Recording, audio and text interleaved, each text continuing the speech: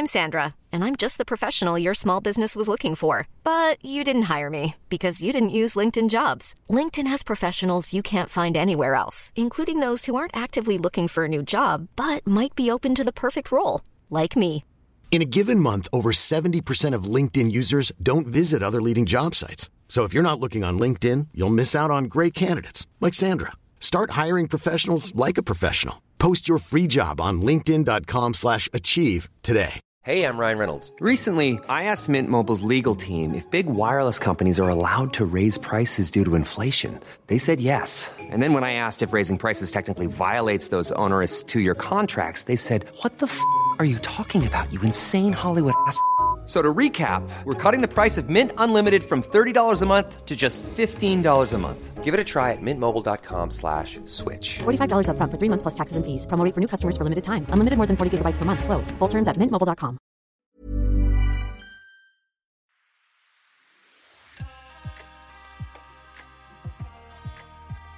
Hello and welcome to Condensed Histories.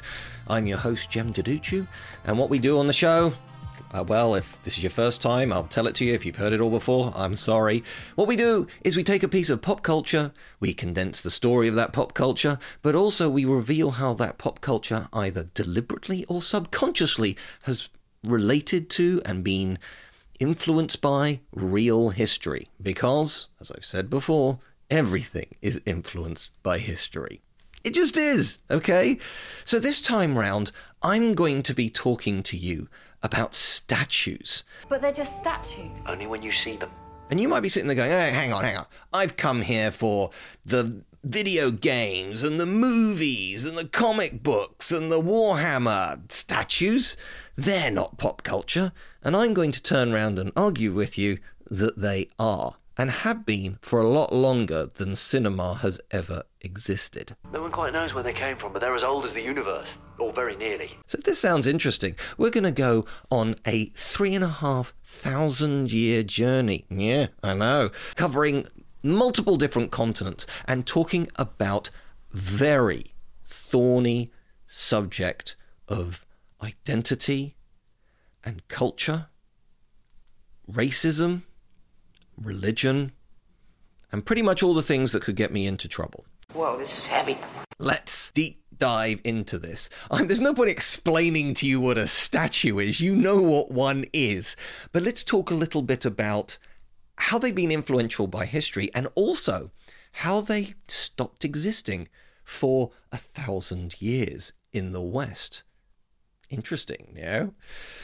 So let's take our minds back, because everybody remembers this, to the 1300s. Not even AD, I'm going to the 1300s BC. Because in those days, there was a pharaoh in Egypt who came up with such radical ideas that when he died, and indeed his son died shortly after him, he became dubbed the heretic.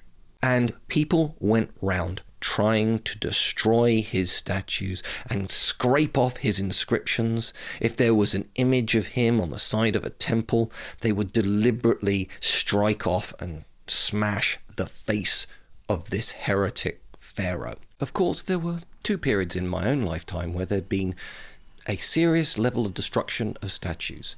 First of all, there was the fall of the Soviet Union, where over the previous 70 years, thousands of statues have been put up to Karl Marx and Lenin, etc. And so when that society, when that form of government and economics collapsed in the early 1990s, then unsurprisingly people wanted to turn their back on those figures. There are indeed museums that exist today in Russia that have like collections of some of these sort of totalitarian or communist statues that are out there right now. But yes, you would unlikely, let's say in 1975, you could have gone into the town centre of a local town in Ukraine and there would have been a statue of Lenin. That would not be the case today. And when did it all change? All when it collapsed in the early 1990s. Then in 2003, you got the invasion of Iraq, and once again you see a fairly well-established regime collapsing. Saddam Hussein is gone. Now, I'm not talking about the pros and cons of the Iraq War here, but one of the enduring images of it is in the middle of Baghdad, a huge statue of Saddam Hussein being torn down by the local people, and then the local men smashing it with their sandals. Now, for the record, that's a cultural thing. The dirtiest thing you have is the sole of your shoes, and therefore all these people hammering this thing with the sole of their shoes or sandals is a sign of how much they hated the guy. So both of these are major political moments associated with statues. Now, this, I'm going to say weirdly, even though this is nearly 3,500-year-old story, is something that has grabbed the popular imagination. We can't name many ancient pharaohs. There were 28 dynasties, with dozens of kings and pharaohs, I should say. In amongst each of the dynasties, there are literally hundreds of them. And yet, the one that everybody can name is Ramesses II the Great.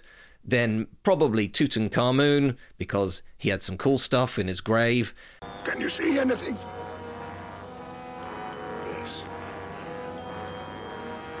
Wonderful things. And then maybe you get his dad, Akhenaten.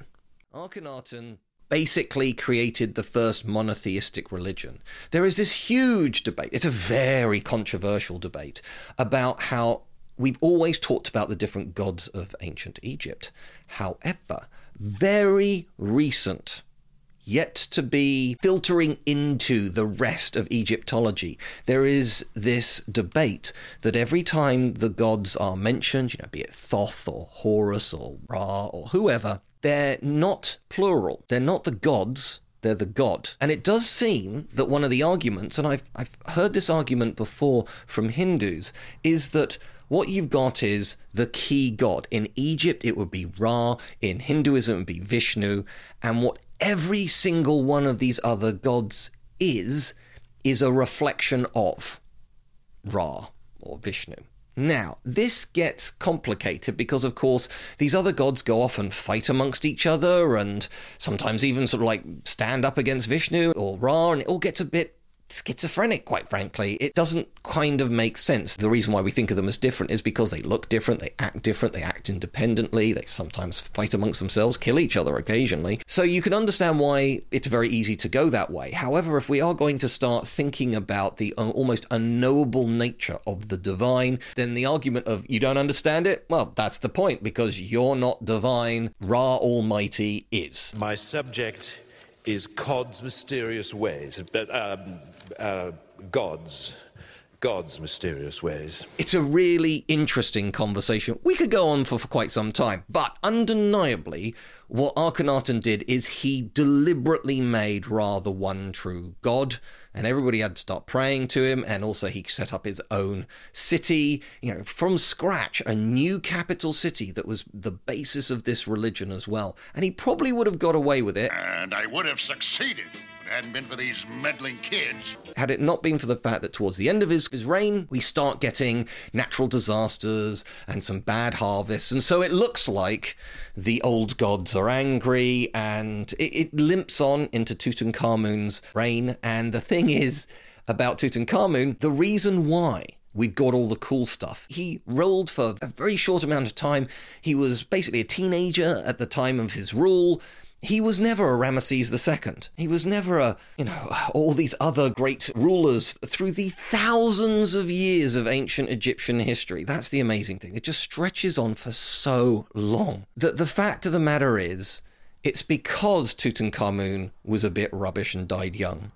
And he was sort of shoved into basically a makeshift. The tomb itself was not designed for him. And they just put in a load of grave goods, and then the front of it collapsed. And because everybody forgot about him very quickly, that's why it wasn't graved Rob. And while he's a very minor player in ancient Egyptian history, and this is the thing, it's like, well, if he's a minor one and we're all blown away by his grave goods, imagine what somebody like Ramesses II would have come up with. Or indeed, Ramesses comes after the building of the pyramids. What on earth was in the pyramids when they were first built? But of course, you put something that big and cool in the middle of the desert and say, yeah, there's some sacred people in there, don't go in there. It's a red rag to a bull. And of course, it was stripped way before any Westerners came to ancient Egypt. There we go. So that's the background. So what we've got here is an example of society changing. And because there are these physical identities of these people,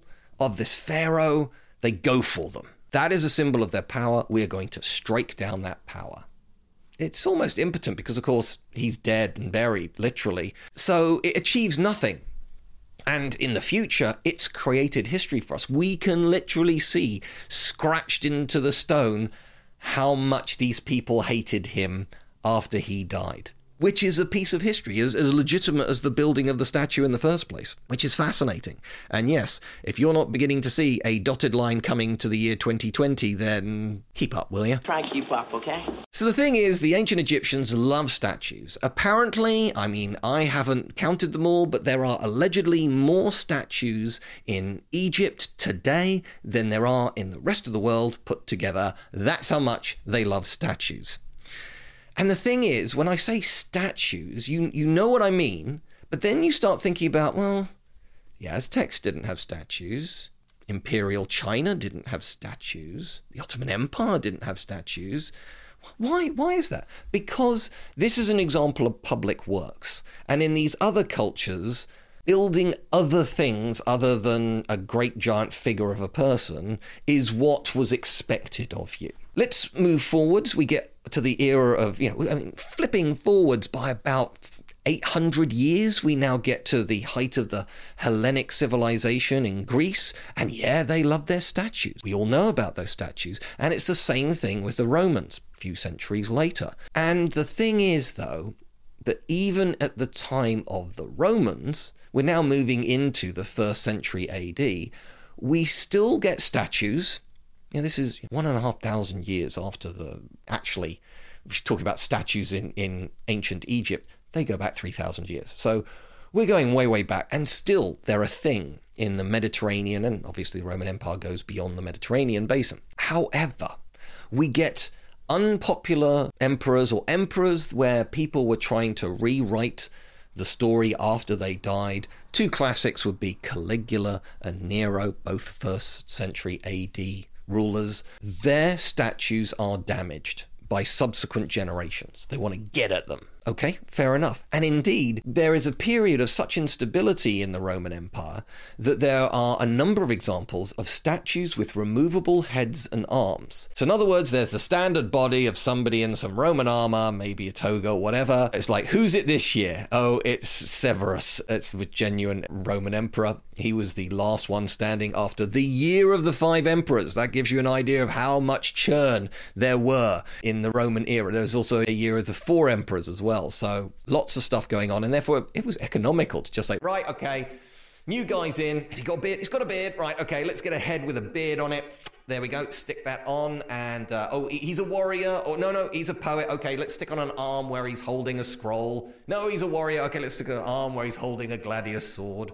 So, yeah, that's a really clever economic way of doing it. So it shows you how utilitarian some of these statues were. But then, with the collapse of the Roman Empire in the West, Europe stops building statues. If you look at the early medieval era, and certainly into the medieval era, just not a thing. The Anglo-Saxons, when they wanted to build something impressive, and this is something that was very close to the evolution of Christianity in Europe.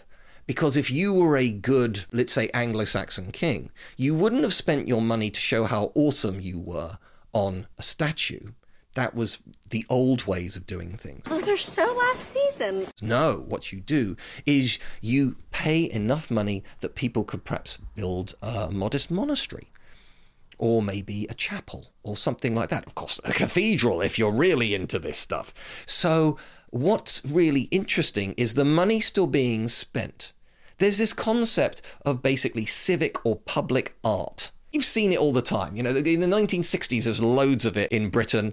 All these sort of mosaics that are slapped on an underpass of a motorway. And it's sort of like, it's to brighten up the place. It's like, okay, fair enough.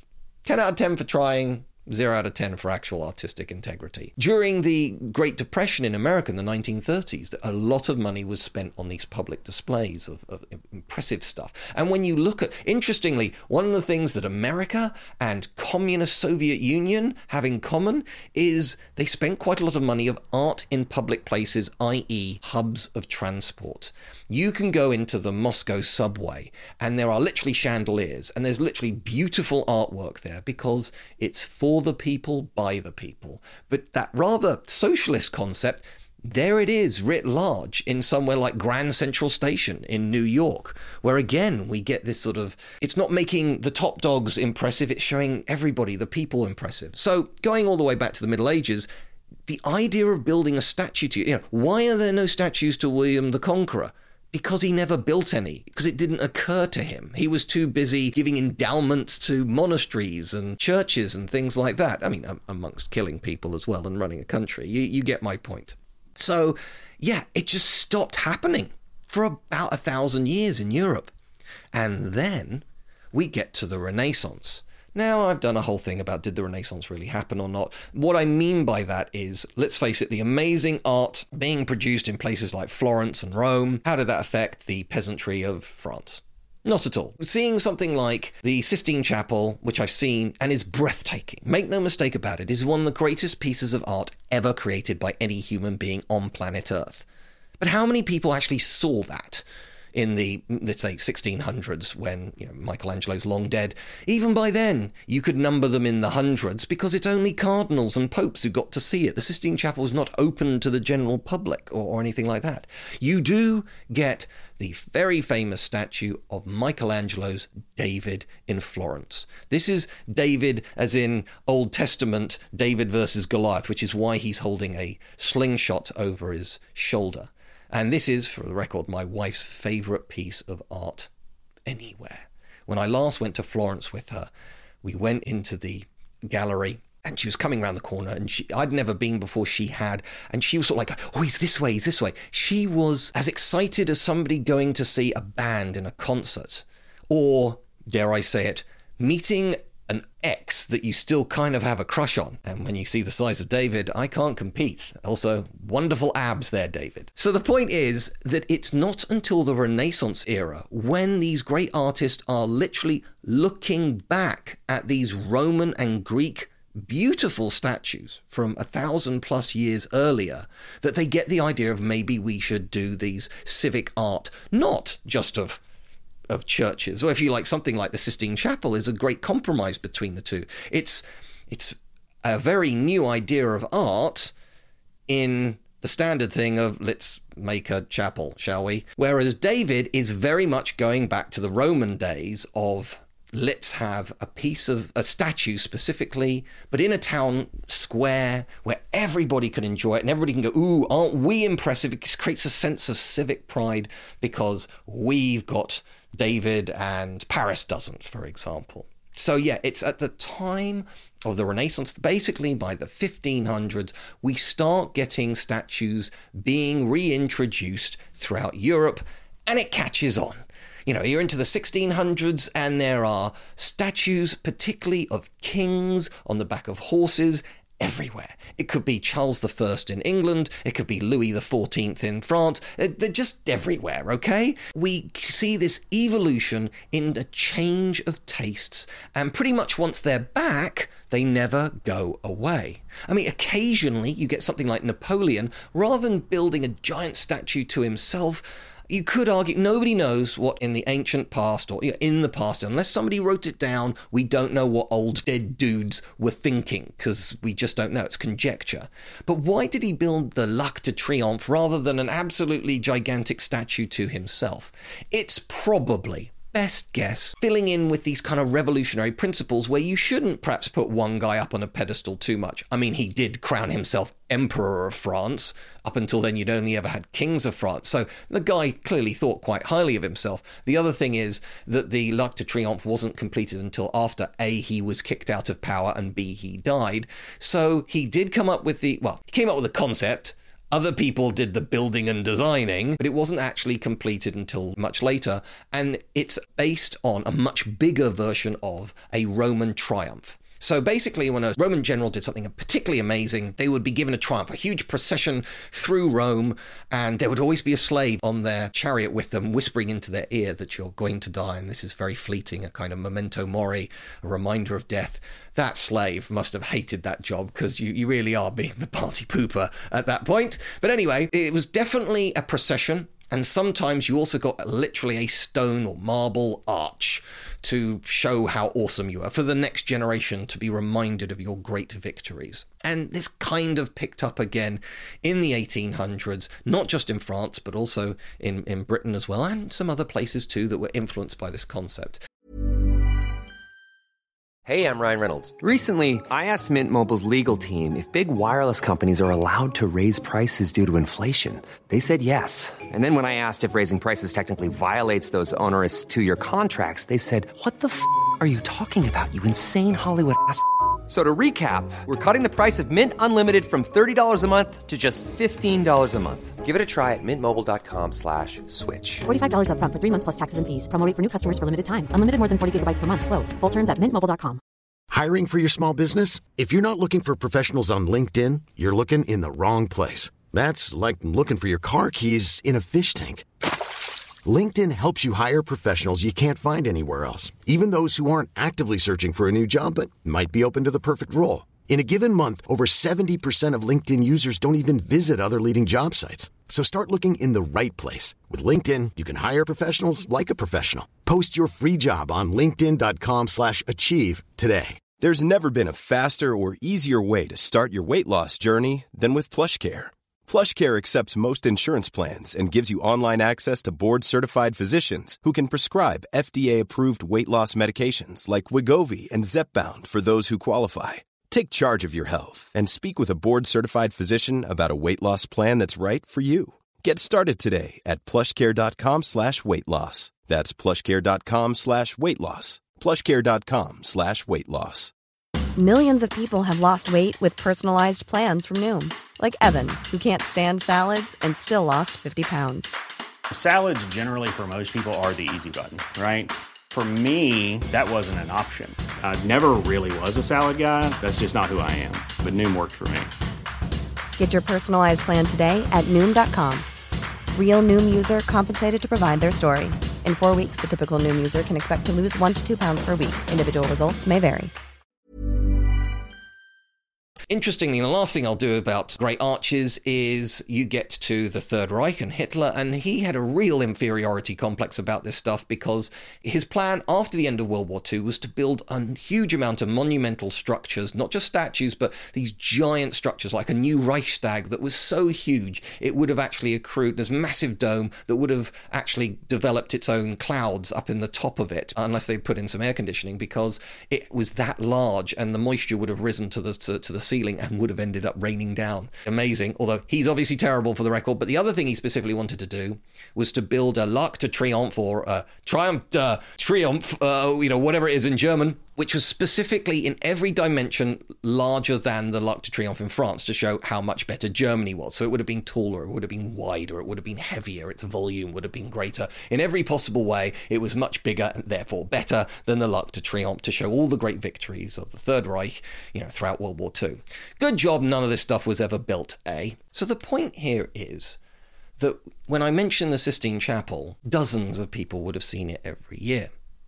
But once we have something like David in a town square, thousands of people would be seeing it every week. Probably the same thousands of people who live in Florence, but it started to create things like tourist industry. Italy became a place to go from the 1700s onwards. And so statues kept being built again and again and again. I'm going to talk about a very famous one in Britain. It's a place that used to be called Charing Cross, And for those Londoners, you'll be going, oh, that's why the nearest station's called Charing Cross. But then ended up becoming known as Trafalgar Square. Trafalgar was the last and arguably greatest battle by the great British Admiral Horatio Nelson, who died in 1805 at the Battle of Trafalgar. Kismet, Hardy. What did you do that for? You said, kiss me, Hardy. Kismet! I said, Kismet, Hardy. Trafalgar itself is a long way away from London. But in memory of Nelson, who gave his life to protect this country from potential invasion by Napoleon and his armies, who obviously kept up his sleeveys. Sorry, every time I say that, I have to put in that joke there. Apologies. And there's this absolutely gigantic structure that was put in to this area and pedestrianised. On the edges, there are pools and fountains and things like that. Then you've got these 3 gigantic metal lions sitting down, each one pointing out at 90 degrees from each other. And then there's this huge square with, again, a massive brass, I think it's brass, relief showing each one of his 4 great victories, including his death at Trafalgar. And then there's this huge column, and then right at the top of the column there is this massive, much larger than life-size Nelson. It is the biggest, most impressive structure ever built to any kind of military person in British history. But then again, the guy did die, and the guy was genuinely a great admiral. You know, if you're a maritime historian, or military maritime historian, Nelson, he may not be number one. You know, there may be some arguments about a couple of other people, but he's definitely in the conversation. Simple as that. So, once that was built in the 1800s, way after he died, we start getting other statues being put into the area. And indeed, my favourite one, apart from Nelson, is actually ABC, Andrew Brown Cunningham, who was a key admiral in the British Navy, in the Royal Navy, I should say, in World War II. He's a great story. Don't have time to go into him now, but everybody referred to him as ABC. He was loved by the Navy, and he did some very clever stuff in the Mediterranean in World War II. So we start getting these other things being put in here. But now, in the 21st century, we're starting to have these conversations about, but there is no doubt that Nelson died bravely. There's no doubt that he was a great admiral. And there's no doubt that he stopped a potential invasion of Britain by Napoleon. But this is a man who had a very torrid extramarital affair. Lord Nelson's famous signal at the Battle of the Nile. England knows Lady Hamilton is a virgin. Poke my eye out and cut off my arm if I'm wrong. And who, at the time, slavery was just about to be finished, ended in the British Empire, but he was still clearly quite pro-slavery. And if you want to dig around, you'll find negative comments about other races, i.e. racism. So there are some people turning around saying, he was a racist, he was pro-slavery, let's get rid of the statue. And I'll turn around and say, okay, but were those ideas of their time? And is this statue a monument to his views on racism? And the answer is no. These are views of his military successes, which no doubt kept this country safe. There are some very, cool, noble people today in Britain and in other countries that are absolutely know all the rights and wrongs and are the most politically correct individuals out there who beat hands down somebody like Horatio Nelson. But apart from that incredibly clever and sensitive reading of society and racial tensions and things like that, what else have you done for the country? You given your life to stop it being invaded by a foreign nation? I'm going to say Nelson should still be up there. Yes, his ideas are outmoded, but this is where we get into the tricky situation of why is the statue there in the first place? What's the statue showing? And also, who is going to be clear of all wrongdoing 100 years after they die? Now, I've shown you that the idea of we are angry, we are mad, this person does not represent us anymore, goes all the way back to ancient Egypt. It goes back nearly 3,500 years. So people getting angry at statues is nothing new. But we get some people saying, look, the statues teach us history. And I'm going to turn around and say they really don't. Everything I've just said about Trafalgar Square is there kind of for a reason, because I know about it. There isn't a huge amount of text there. And usually when it comes to statues, you will probably get a name and their dates, and that's probably it. You will not get like 4 paragraphs of this is why this person was impressive. I'll actually give you one other example about the whole Trafalgar Square and what's going on, and the Charing Cross, and linking it all the way back to before statues, is Charing Cross Station, and indeed the area of Charing Cross, now Trafalgar Square, was so called because it had one of the Eleanor crosses on it. Edward I, King of England in the late 1200s into the early 1300s, he very much loved his wife, Eleanor of Castile, and when she died, he ordered her body to be basically brought to London. And every place it stopped overnight, a little memorial, not a statue, but a little memorial cross, a stone cross was erected. And indeed, Charing Cross is one of those places. Now, there is literally a copy of the Eleanor Cross at the front of Charing Cross Station, which is just a stone's throw from Trafalgar Square. But it ain't the original, because all of these are sort of got broken and burnt down and destroyed and whatever. You know, they've all been through it. I mean, they are 800 years old, give or take. There's some reasons why they might not have lasted all those centuries. But it's another example where, going back, these people are not building statues, they're building these other things instead. But again, this is a king talking about his wife.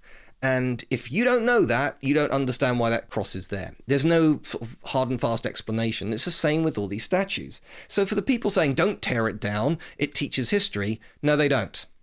The key one in Britain, at least, was on the 7th of June 2020 in Bristol, when a statue of Edward Colston was kicked down. This statue of a 17th century slave trade owner, Edward Colston, in Bristol, stands no more. It was actually chucked into the water. And this is the thing. If you have a passing knowledge and interest in history, Nelson is one of these names that is so big, most people have at least heard of it. I've also mentioned Napoleon and Hitler. These are names that are so big, everybody's got a little bit of knowledge about these individuals. Edward Colston? Anybody? No?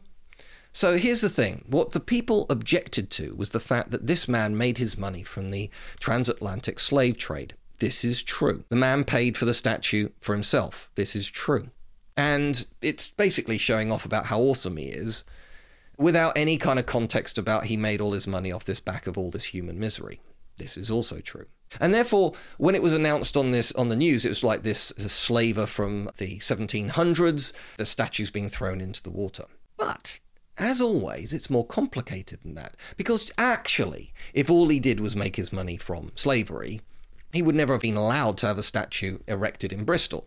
There was probably another reason for it, and actually it turns out he was. He was an MP for Bristol, representing Bristol, for over a decade, and he spent a lot of this money made from slavery. Yes, it shouldn't have been a slaver, absolutely. But did he spend it all on wine, women and song? No. He actually spent it on a number of hospitals and almshouses and poorhouses.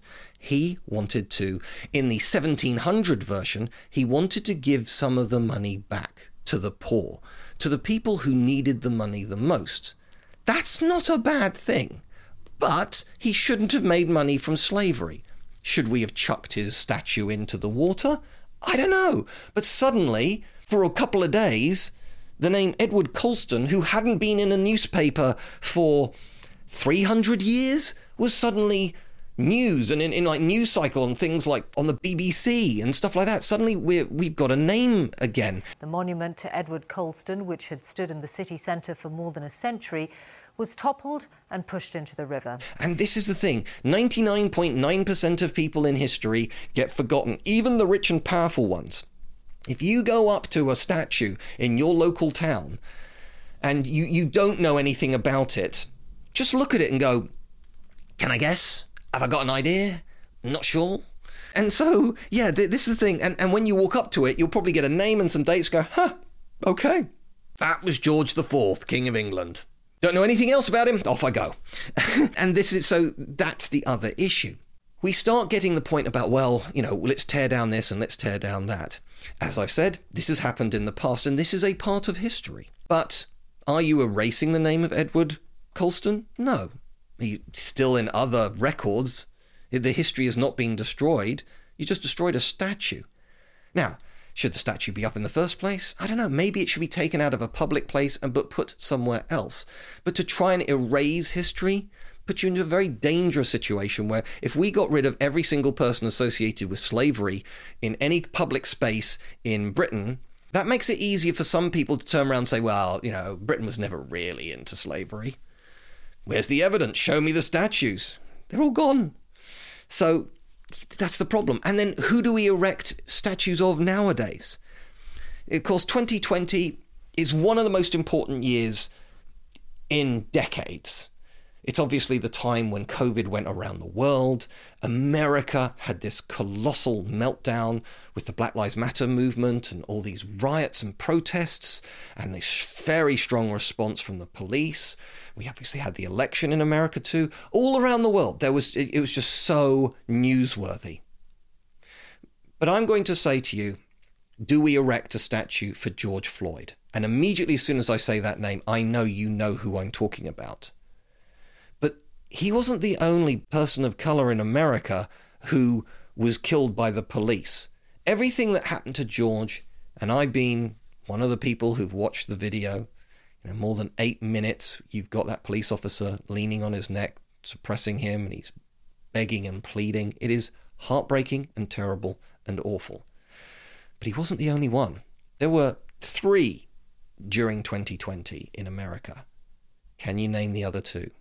I'll pause it for a moment because as soon as I say their names, your brain will go, oh yeah, because it'll ring a bell, you'll go, I knew that. But no, pause this and can you write down those names? The answer is Breonna Taylor and Rayshard Brooks.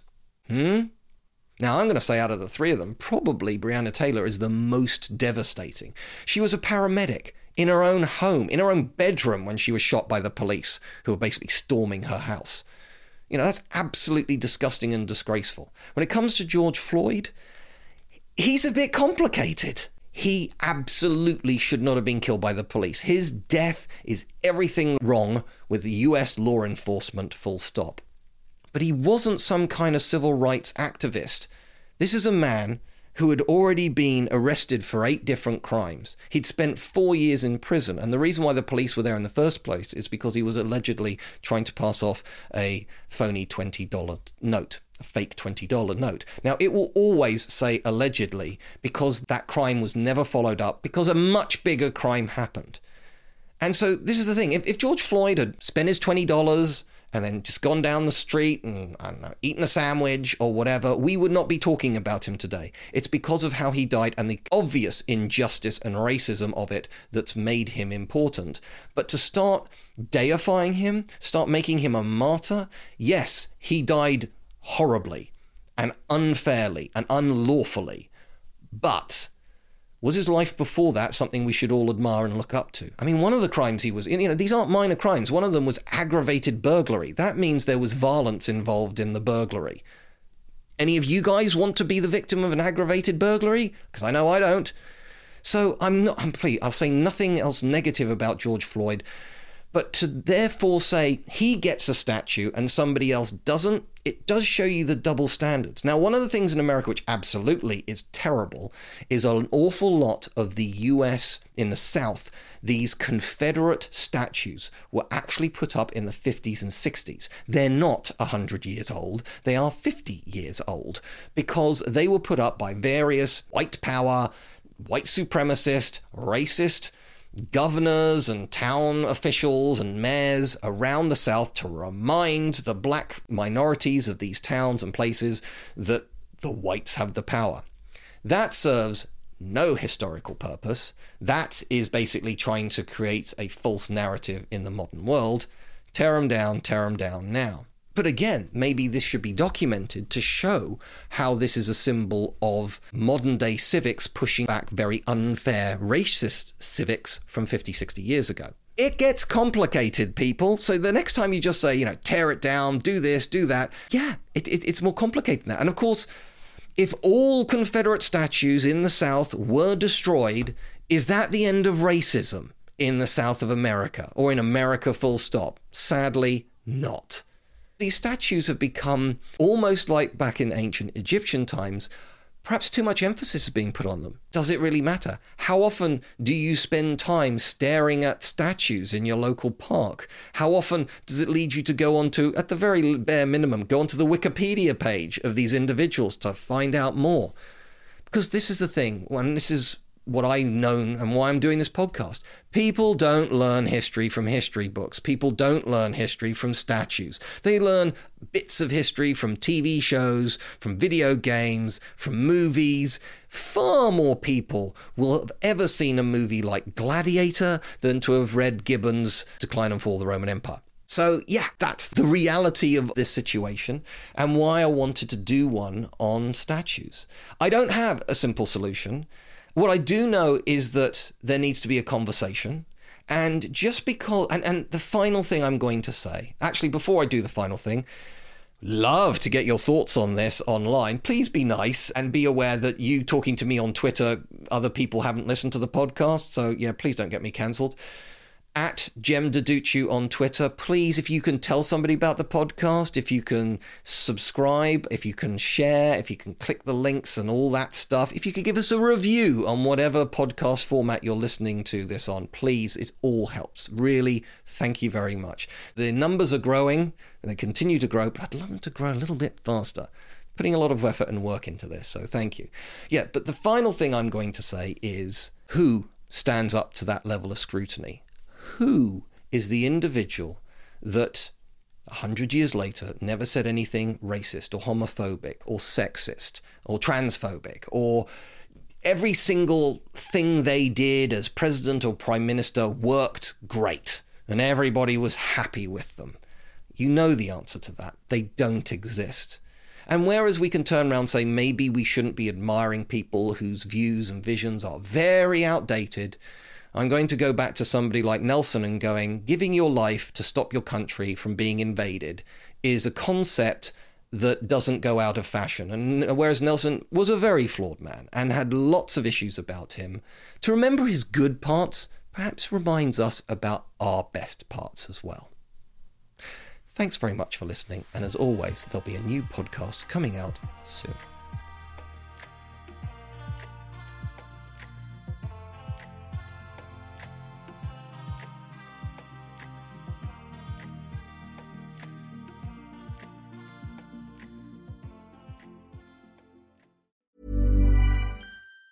Planning for your next trip? Elevate your travel style with Quince. Quince has all the jet-setting essentials you'll want for your next getaway, like European linen, premium luggage options, buttery soft Italian leather bags, and so much more. And it's all priced at 50 to 80% less than similar brands. Plus, Quince only works with factories that use safe and ethical manufacturing practices. Pack your bags with high-quality essentials you'll be wearing for vacations to come with Quince. Go to quince.com/trip for free shipping and 365-day returns.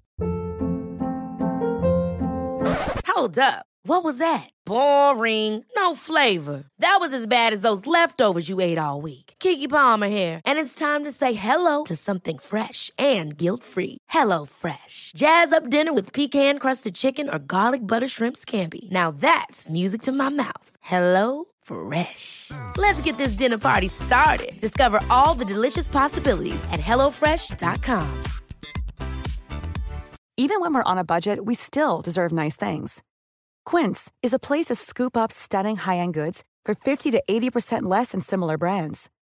They have buttery soft cashmere sweaters starting at $50, luxurious Italian leather bags, and so much more.